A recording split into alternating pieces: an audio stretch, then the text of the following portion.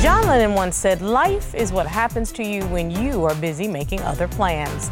On today's case, Ms. Hart was on track to marry Mr. Livingston, but then a series of unfortunate events took place. She says the pandemic, the passing of Mr. Livingston's daughter, and his refusal to effectively deal with his grief all created a perfect storm of issues and a major rift between them. Mr. Livingston says he's willing to make the changes to save his relationship, but his efforts might be a case of too little, too late. Let's hear their case. Court is now in session. The Honorable Judge Starr presiding.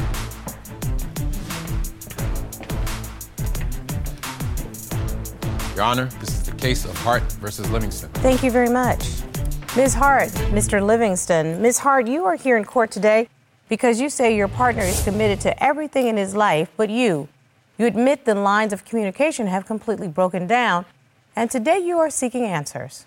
Yes, Your Honor. And Mr. Livingston, you say you want to save your relationship with Ms. Hart, but you need her to be more compassionate and to learn how to compromise. Yes, Your Honor. Okay, so why don't you start, Ms. Hart? Why are we in court? We are here today because I am beyond frustrated with Mr. Livingston because I should be Mrs. Livingston right now. Uh-oh. He has went back on our 3-year plan and he's completely let his career and his mentoring program get out of control. And I need to know what's going on because I'm completely shut out. And if I don't get any real answers today to get out of this limbo that we're in, I'm done. All right, Mr. Livingston, tag, you're it. You heard what Ms. Hart said. I love this woman. I want to start out there. I love this woman. I like that. That starts us off to good. the top of her head. We met at a gym, and you're not supposed to approach beautiful women. You're not supposed to approach beautiful women in the gym because they're doing their thing. It's kind of creepy. But so we interacted because we're the only black people at our gym.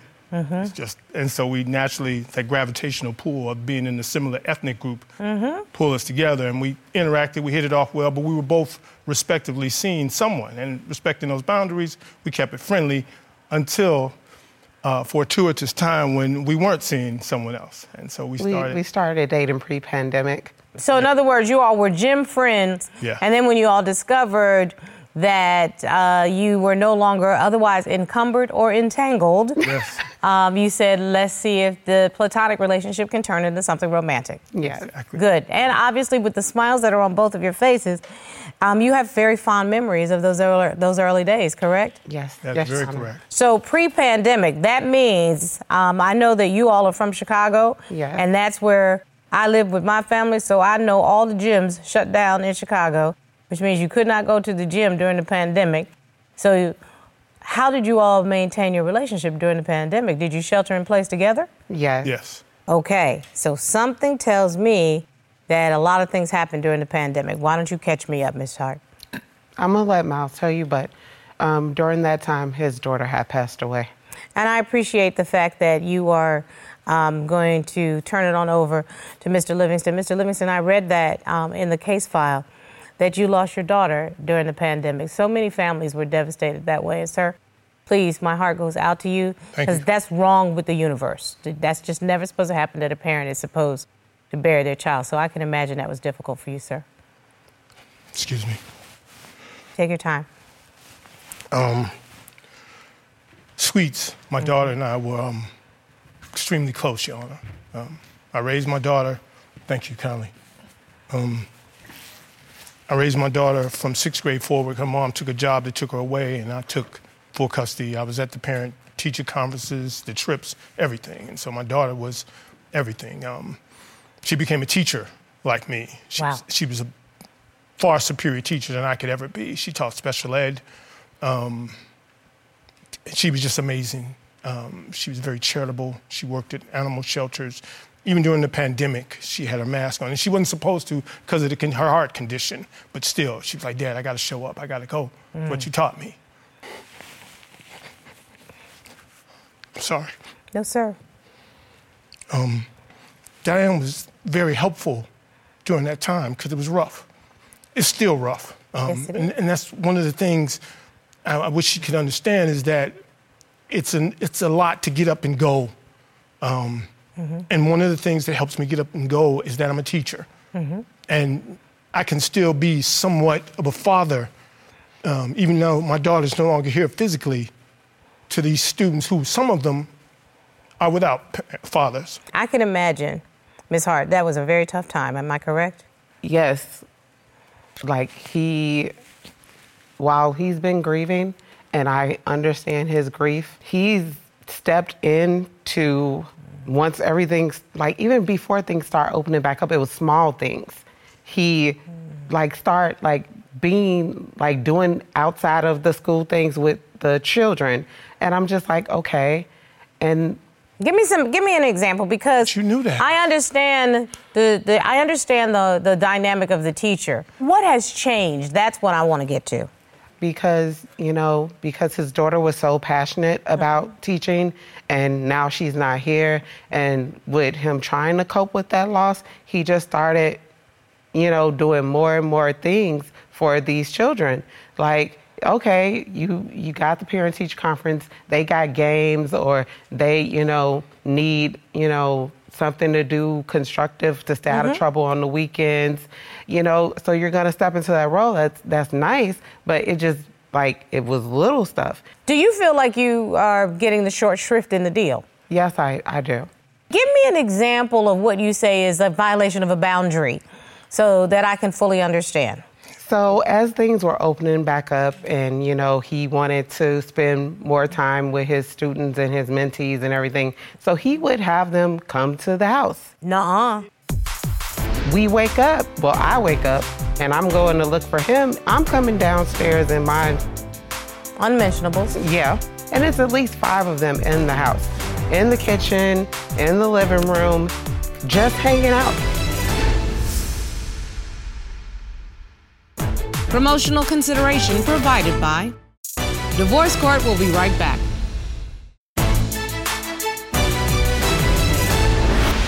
We had set boundaries in place because they started to come by more often. Without being announced, right? So Okay. We had set up days and times that they could come without it being a problem. Okay. But 2 months ago, I'm coming downstairs in my... Unmentionables. Yeah. And we go to sleep. Nobody's in the house, just us. We wake up, I wake up, and I'm going to look for him, and I'm hearing voices, and it's at least 5 of them in the house. In the kitchen, in the living room, just hanging out. Mr. Livingston, Ms. Hart makes a completely valid point. She does. If you all live together, that's her home also, and you all have to establish what the boundaries are within your home. That's just it, and you all agree on the boundaries. What happened in that situation, sir? I'm total agreement. I messed up there. But this is not the first time. I messed up there. And a lot of these kids are at risk. You keep escalating. It's getting worse and worse. You blew off our date. You didn't say anything. I'm upstairs getting dressed, and his phone rings like it always does, and he immediately leaves. No, hey, babe, I got to step out for a minute. So I'm thinking maybe he went to go get gas, so I'm calling him. I called you at least 5 times. In that particular incident, Your Honor, a student was displaced, had to leave his respective home. It got kind of ugly there with the parental figures, and he needed somewhere to go. He wanted to go to a relative's house, and he called me. Okay. And you could have just said that instead of running out the door. But I was in the moment, and I was in the moment, and I had to go, and I'm always there for you. I will always Mr. be there for Livingston, you. stop for 1 second. You are rightfully grieving the loss of your child. But what boundaries are you putting in place so that you don't unduly burden your family that's still here, meaning Ms. Hart, with that loss while you're dealing with it, sir? It's an excellent question, Your Honor. I really believe I've done, it's went in reverse by me trying to give distance, or by me trying to throw into my vocation, going to the gym and my creative ventures. But you're shutting me out now. I've tried, and that wasn't my intent. What happened to y'all going to the gym? Y'all don't go to the gym together? Okay, so I don't go to the gym anymore with him. I show up to the gym, and it's a kid's mother doing what? What was she doing, Miss Hart? He likes to flex his muscles. Your Honor, it's not that. It's these women. But she shouldn't have been touching your arm. Oh, wait. We didn't even get to the touching. If you'd like your case to be heard on divorce court, call us toll-free at 1-877-311-2222 or log on to our website at divorcecourt.com. Missed a show? Watch full episodes on our streaming platforms and follow us on social media for exclusive content. The gym's supposed to be y'all's special place. Now, you cannot tell me that you crossed that boundary. During the pandemic, I picked up weight. Everybody did. Everybody They called did. it the pandemic 15. Yeah. And I'm not ashamed to say, when Sweets passed, I drank excessively. Okay. You tried to self-medicate. I did. Mm-hmm. And I've been sober for the last couple of years now. Good for you. Thank you. And part of that and part of my therapy is I go to the gym quite often, sometimes twice a day. I completely get that. So it's not necessarily these kids. They've only been there a couple of times. I wouldn't do Oh like my that. gosh. It doesn't matter if they've only been there a couple of times, because you know what the biggest problem is now when the kids, it's also the kids' mothers. Okay. So I'm a mother and I met you at a gym and now I show up to the gym and it's a kid's mother doing what? What was she doing, Miss Hart? He likes to flex his muscles. And Arnold they were- Schwarzenegger style? Like Arnold Schwarzenegger style? Oh my God. The gun? You What is like this? that? Gun show? I You know like it. that? I didn't say I didn't like it. Check your inbox. There's I didn't- videos in the inbox out of it. She likes that. Don't. Oh, I didn't wait a minute, say I Mr. didn't Livingston, let me be very clear.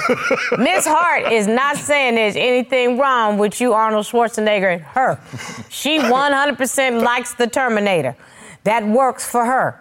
What she doesn't like is for the Terminator to be showing up at other places with other women to enjoy. Am I correct, Miss Hart? Correct. Your Honor, it's not that. It's these women. But she shouldn't have been touching your arm. Oh, wait. We didn't even get to the touching. So the flexing was one thing, but there was some inappropriate she's touching. giggly. She touched his arm. This happens all the time. This happens at work. Do you Someone know this just happened go, last "Hold on," night? Someone just. Nuh-uh. It did. And they do that. The women do. Like, I had on a T-shirt. Excuse me, I might need to take a recess and call my husband who likes to go to the gym. Because if I find that there's a bunch of women rolling up and touching his arms, we're They going to just have a roll- problem. we could be like like last night she's speaking about. I was standing there and I went to get her a glass of wine, and the women turned and looked because I had a T-shirt on, and I'm not ashamed to say I'm buff. I put the work in. Correct. And so she's like, "Oh, here we go." I said, "Nothing happened. No one did any touching." Wait, why did you say, No, here we go again? Because this is not an isolated incident. Even when I showed up to his school, to link up with him after his parent-teacher conferences, it was another. I want to say this was the same mother that was in there giggling and touching your arm. What I'm listening to is inadvertent disrespect. I'm going to give you the benefit of the doubt with that. But a lack of communication is very clear in this. And I think one of the reasons why is because, if I may be so bold, Mr. Livingston, I'm not sure that you've effectively dealt with the loss of your child and how that has manifested itself with you. But I take this so seriously, relationships and wonderful, kind people like you. I really wanted to get the benefit of somebody else's expertise. So I asked one of my team of experts to join me to help you, if that's all right. That'd be fine. Okay. I appreciate that. Robert, would you please ask Dr. James Francis to join us, please? Sure. Thank you. Everybody does not grieve the same way. And that's why I wanted to ask Dr. Francis to come in. Dr. Francis, welcome to the courtroom. Sir, tell me a little bit about your background for the benefit of our plaintiff and defendant. Thank you, Judge Starr. Sir, first of all, I honor your story and I honor what you've been through. Thank you. But I'm a licensed mental health clinician. I serve adults, individuals, and couples, and I'd like to help because one of my specialties is grief, as well as anxiety, depression, and some addiction. And so just from hearing what you guys have been going through, I'd like to offer any help that I can. Dr. Francis, what is manifesting itself? How's grief manifesting itself with Mr. Livingston as far as you can tell? So from what I've observed, there seems to be some outlets that you're looking for. You mentioned alcohol. And even looking towards the children that you work with. I mean, that's amazing work that you're doing. However, I think that the focus is on building a community, but I think the community you need is more of your peers and more of the people who have been through what you've been through. And so leaning into the community with Ms. Hart means bringing her into his grieving process. Am I correct? Absolutely. And Ms. Hart, I think that has been the point that you have felt shut out of this. Am I correct? Yes.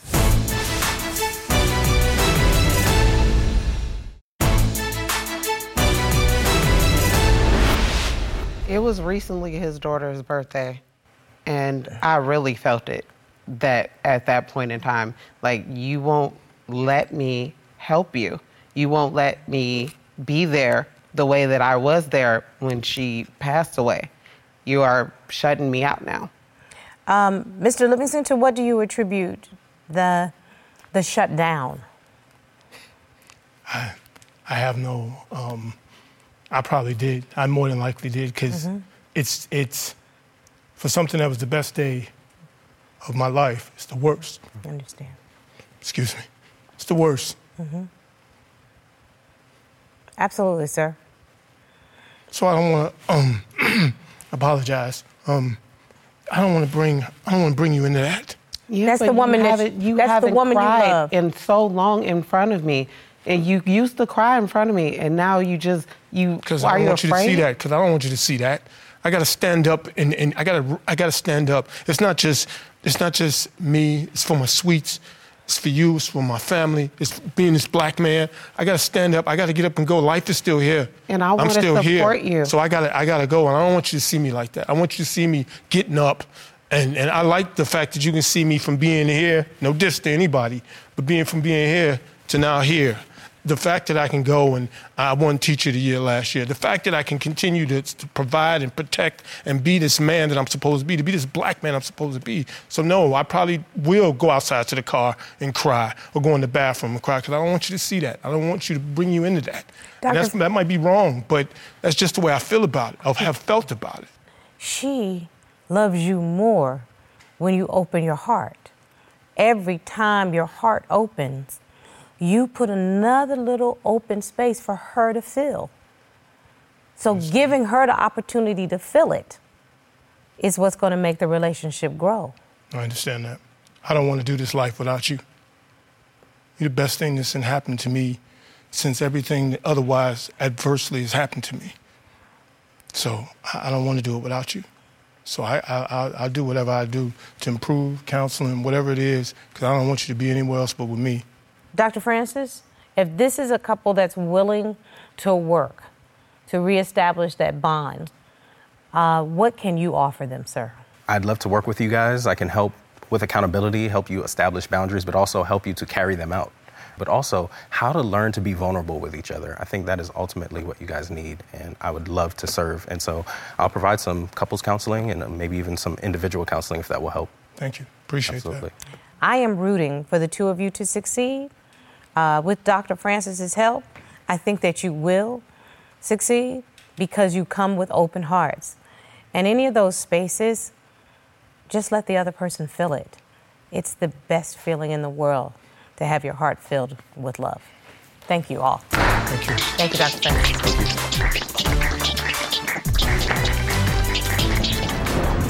The ability to make yourself vulnerable in a relationship is something that I think is underestimated for a lot of people. I don't know if it's generational or it's because you're a male. You learn something new every day. And I grew up where let them grieve, let them be them. You don't know what they're going through. And it means leave them alone. Right. And that's not really the right way to do it. Not at all. Allowing yourself to grieve openly is the first stage in having that wound start to heal. He's never going to get over the loss of his child. You don't get over it, you get through it. And I think he needs his partner to help him. Absolutely. It has to be a team effort.